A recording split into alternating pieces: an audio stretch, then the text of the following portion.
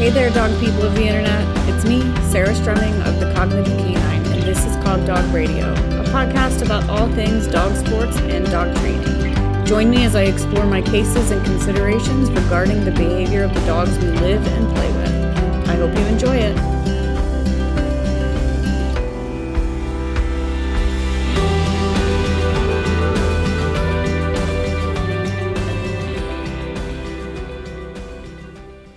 All right, today we're going to talk about boredom. I had a recent discussion about this over during a live chat over on my Patreon page, and it also comes up when I teach sometimes, and it came up recently when I was teaching a hidden potential workshop. People say, what happens if my dog gets bored? Or their dog checks out from training and they blame it on boredom. Or they say that their dog can't tolerate repetition, things like that. And I want to just flip the script on that a little bit and examine what boredom might actually be as a functional kind of piece of a behaving animal or behaving world. I am going to argue that boredom is not this state that we think of when we think of a human being bored. When we're bored, we think we're not stimulated, right? Like we think this isn't interesting to me and I'm understimulated and I don't want to do it anymore. And that's true, but also the larger umbrella that all of that falls under is simply a lack of adequate positive reinforcement for the behaviors at hand. So I'm going to argue that if there's adequate positive reinforcement, boredom does not exist. So if the reinforcement is adequate, then boredom will not be there in the same space. And to make this really clear and really drive home my point, I'm going to use an analogy that I've used before in teaching. So if you've heard this before, you've probably heard me lecture on it, or maybe you were a part of that live chat on Patreon. But if I were working in a call center, so if I'm in a cubicle answering the phone for money, understand that's basically my nightmare, okay? And would I be bored? Yeah, you could call it that. Would I be anxious because I have to answer the phone? That also might be part of it. But if I'm in a call center and I make $1,000 every single time I answer the phone, now boredom doesn't exist there. Understimulation doesn't exist there. Now I'm excited to answer that phone because I get $1,000 every single time I do it. And also, let's say that I make $5,000 every single time I make a sale. So $1,000 just for answering the phone, and now $5,000 for making the sale. Now I'm truly motivated to keep answering that phone and truly motivated to do the behavior that you're interested in, which is making the sale. And that, I'm going to tell you, that's about what it would take, because I would be completely maddened by that kind of situation. And our dogs feel that way, I think, sometimes about training, that we're just not paying them enough for what we're asking them to do, period. And that doesn't, paying them enough doesn't necessarily mean paying them better. Sometimes it's paying them more. And sometimes it is paying them better. So if your dog hates repetition or gets bored easily, I want you to think of it like this. Think of the dog as simply an underpaid team member. Think about how you can pay him adequately to show up for the work that you require of him. And understand that temperament and past experiences are going to lead the dog to either be prone to, requiring heavier pay or not. And I'm going to argue that just like people, when the dog is made desperate for the paycheck, they are easier to exploit. So what that means is that if your dog feels as though the toy that you're going to use for training or the food that you're going to use for training is life or death, that they are starved for that particular item in their life. Maybe you don't feed them other than in training. Maybe they are on prednisone for a medical condition, and so they literally think they're starving. Or maybe you've made them into a complete toy addict, because people do this, especially in my sport of dog agility. People take puppies that kind of have been bred to have an addiction to the toy, and then they foster that addiction, and then they make the dog work for it. And when all of this is happening, when you have desperation on the table, you have a dog that's easy to exploit. You have a dog that will answer that phone 20 million times just to get the ball once. And I'm going to argue that that's not how I like to train. Now, I also don't want to have to pay my worker $1,000 a phone call. So there's a happy medium that can be achieved here. But if you're asking your dog to do something that is mentally extremely difficult for them, good example would be a dog that is afraid of other dogs, or, uncomfortable around other dogs, being asked to do anything at a dog show. Okay, that would be one example. Or perhaps it is physically difficult for them, like you're asking a bull terrier to do agility or a basset hound to do agility. Know that that's, again, more me in the call center, because I hate answering the phone. I have a strong kind of visceral response to it. I don't like doing it. So because of that, it's a mentally challenging thing for me. Because of my physical issues, sitting in a desk is physically extremely challenging for me. So you have to pay me a lot. Okay, so this is your dog who is maybe afraid of other dogs, and then you ask them to perform at a dog show, or afraid of a stranger, and then there's a judge in the ring. Or you have a dog for whom what you're asking them to do is physically extremely challenging. Like I said, the bull terrier, the basset hound doing agility. You need to pay them more. It's not about them being bored. It's not about them, quote unquote, not liking repetition. There's nothing to dislike about doing something easy and getting paid well for it. If it were responding to text messages and I got paid $1,000 each text, I would not grow tired of that. I would just keep doing it, because I'm making $1,000 each time, and it's easy for me to do. It doesn't involve the anxiety of answering the phone, and it's physically, I can do it while standing, while on a yoga mat. And so it's easy for me now, right? You probably wouldn't have to pay me $1,000, maybe $500. Okay. Because I still, just don't like interacting with anyone. That's not entirely true, but you get what I'm saying. Understand that you have to look at the dog that you have and say, am I simply not paying you enough for what I'm asking you to do? And that's why I think you're bored. That's why I think you're checking out. Or am I exploiting you? Are you desperate for my reinforcers? And should I actually re-examine that? So give those things some thought. And now I'm going to answer a few Patreon questions.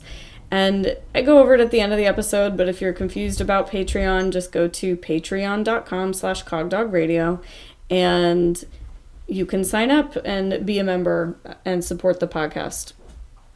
So my first question is from Noah. She says, on agility start line stays, thoughts about a dog that sometimes downs while waiting after was left in the sit position. So would you leave a dog who does that in a down instead?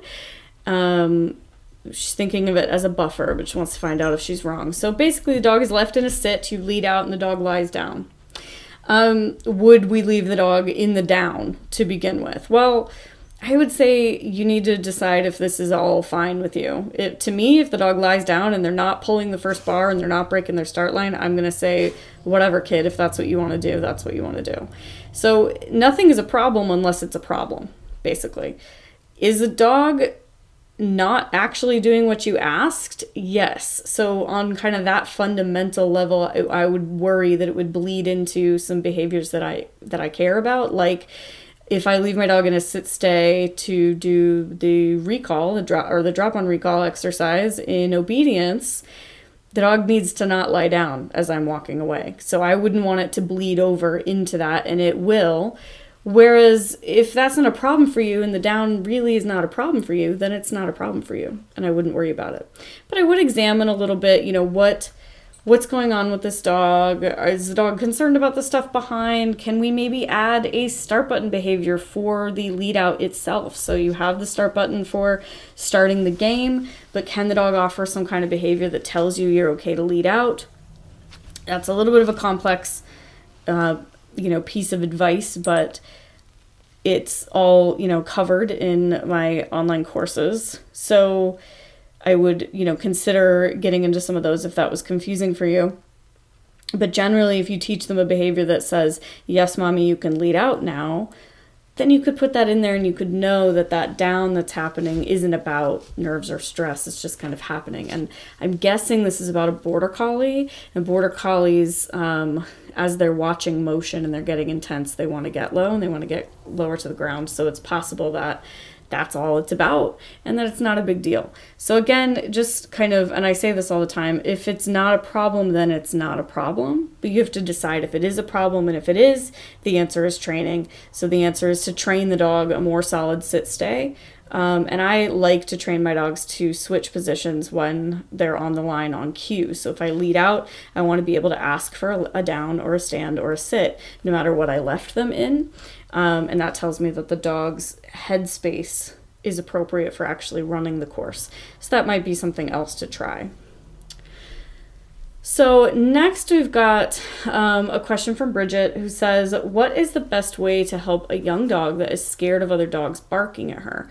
I have a 10-month-old border collie that loves other dogs, but if there's a dog in a yard or car that barks at her while we are walking, she will try to run and gets very scared. She cannot eat until we're far enough away that it is out of earshot. She seems to recover soon after, but I'm afraid of her becoming reactive as she is now a teenager. So your fears are well-founded. Every time I walk my dogs in suburbia, which I honestly don't do unless I have to, I'm amazed that any dogs who are raised in that kind of environment are non-reactive. Because what you're talking about, these dogs that are barking at her from a car, from a yard, etc., I experience that every single time I go walk my dogs in suburbia, is somebody's dog is accosting my dogs, generally speaking. Hopefully they're behind a fence or in a car, but sometimes they're not. And when they are fragile, and your 10-month-old is fragile, this is a fragile age, and that's why she's telling you that she is scared. Your best bet is to avoid those situations. And if you run into the situation anyway, you need to help her exit if that's what she's trying to do. If she wants to just look at it and process it, allow her to do that. But you're saying she will get very scared and that she won't eat. And you're not telling me specifics about what scared looks like, but usually fear means escape and avoidance behaviors are in play. Usually it doesn't mean frozen. If the dog is frozen and looking, you need to let the dog keep looking until she chooses to dismiss the trigger on her own. As long as she's safe, right? So as long as everybody's safe. That's not something I would do if this dog is actually going to be able to get to her, or if she's going to be able to get to it. But let's say the dog's behind the fence or in a car and she wants to stare at it. Let her stare at it. Who cares? When she dismisses it, you can move on. But that's not what's happening. Probably it's escape avoidance. Anytime the dog goes into escape avoidance, you guys, your only option, the only option you have is to facilitate their escape. To say, you're right, that is scary, let's get out of here, okay? And that is not the learning experience that I want my young dogs to have. What I want them to have is, oh, a dog is barking, that's fine, I can handle that, and then keep walking. Food, in this case, in either case, not really that helpful.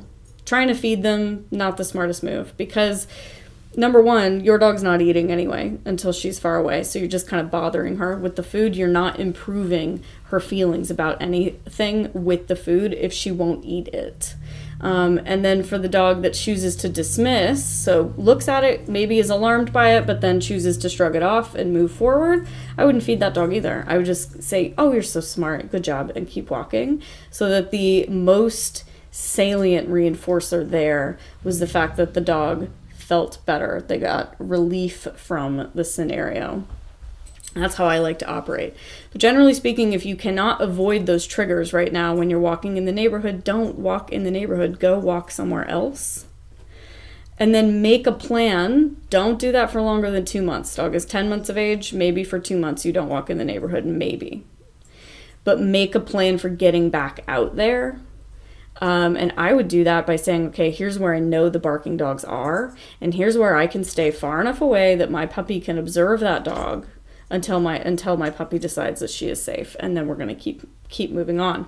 I call this Look and Learn, and it's covered pretty extensively in Puppy Elementary, which is a program that I ran last year, kind of documenting Watson's growing up period, and it's still available for purchase. You can get all the material, and that's on my website under Learn with Sarah. Just click Puppy Elementary. But generally speaking, if they're afraid, if they're already trying to escape and avoid, you are no longer in learning phase. You are in just allow them to escape phase.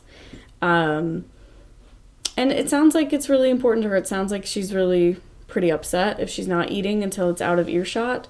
So I would be not putting her in that situation personally. And then when you do ease back in, see if you can borrow some friends' dogs who are really confident to go with her, to show her that she's going to be safe. I use older dogs all the time to help younger dogs understand what's safe and what's not. All right, last one is from Laurel. Laurel says, I've worked hard on Rory's ring stress and he's entering the ring and starting eagerly now. I'm using a readiness routine outside the ring and start button at start line. He does great until we get to the dog walk. Sometimes he does it, other times he stops dead and gives a very clear no, backing away from it. It's the same dog walk he trains on in class with no issues now. When he started training at a different barn, the second time he was on it at full height, he fell off, and it took a long time and patience to get him doing it again. He's eager at home and class on the dog walk, so if he says no, we don't do it, but I'm just not sure how to deal with it in a trial and how to fix his avoidance of it. Any thoughts on this? Thanks.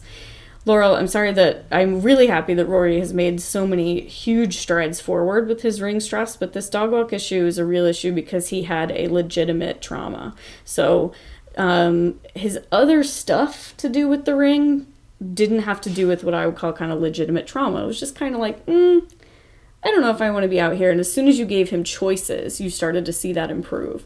With the dog walk, the first question I would have is, did you use a choice-based procedure to get him back on it or not? And if you did, how did he tell you he was ready for the next repetition?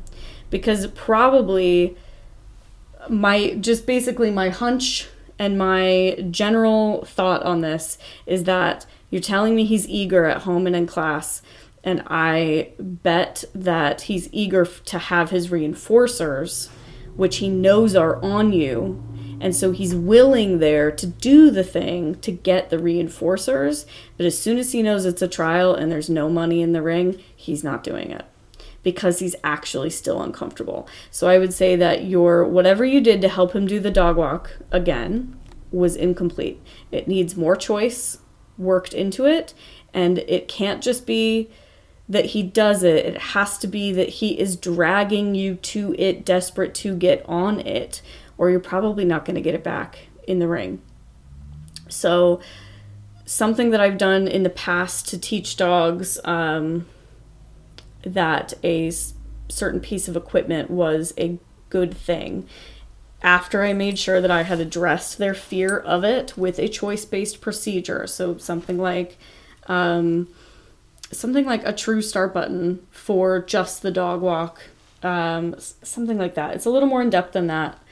And sorry, I'm kind of stumbling on my words here because I don't want to take 30 minutes to outline a full plan for how I would fix it.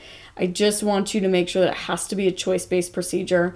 It can't have any lures happening, and I would actually not have the reinforcers on you at all. I would have them away from the dog walk, with the dog understanding that he gets to go to the stash of reinforcers if he does the dog walk. But basically go back through and repair that. And once you do see, eagerness and pushing forward and, dragging you to the dog walk, really excited, then you can start to allow him to make the choice to go to the dog walk to get reinforcers during kind of other training sessions. So I did this with the table with a couple of clients. Dogs became avoidant of the table because people get weird on the table. They start saying down, down, down, sit, and they do weird things with their hands.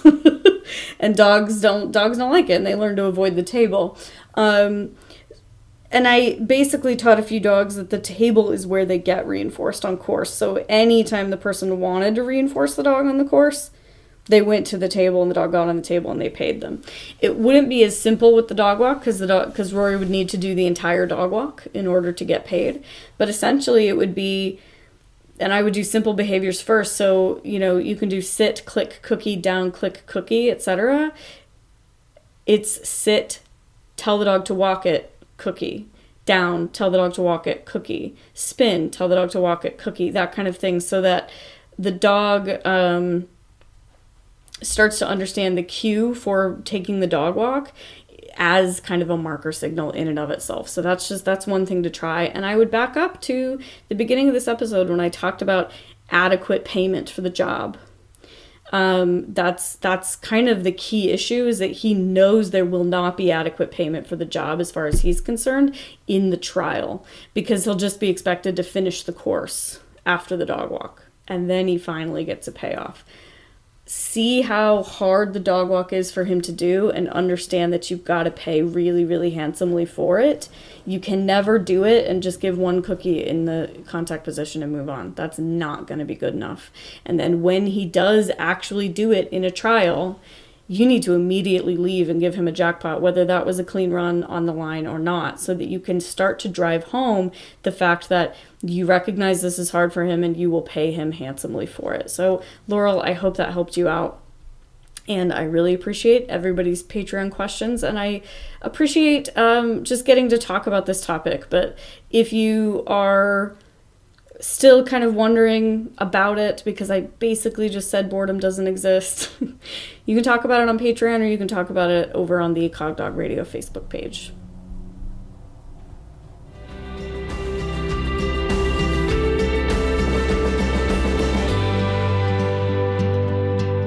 Thanks for listening. Be sure to rate, review, and subscribe in the podcast app of your choice.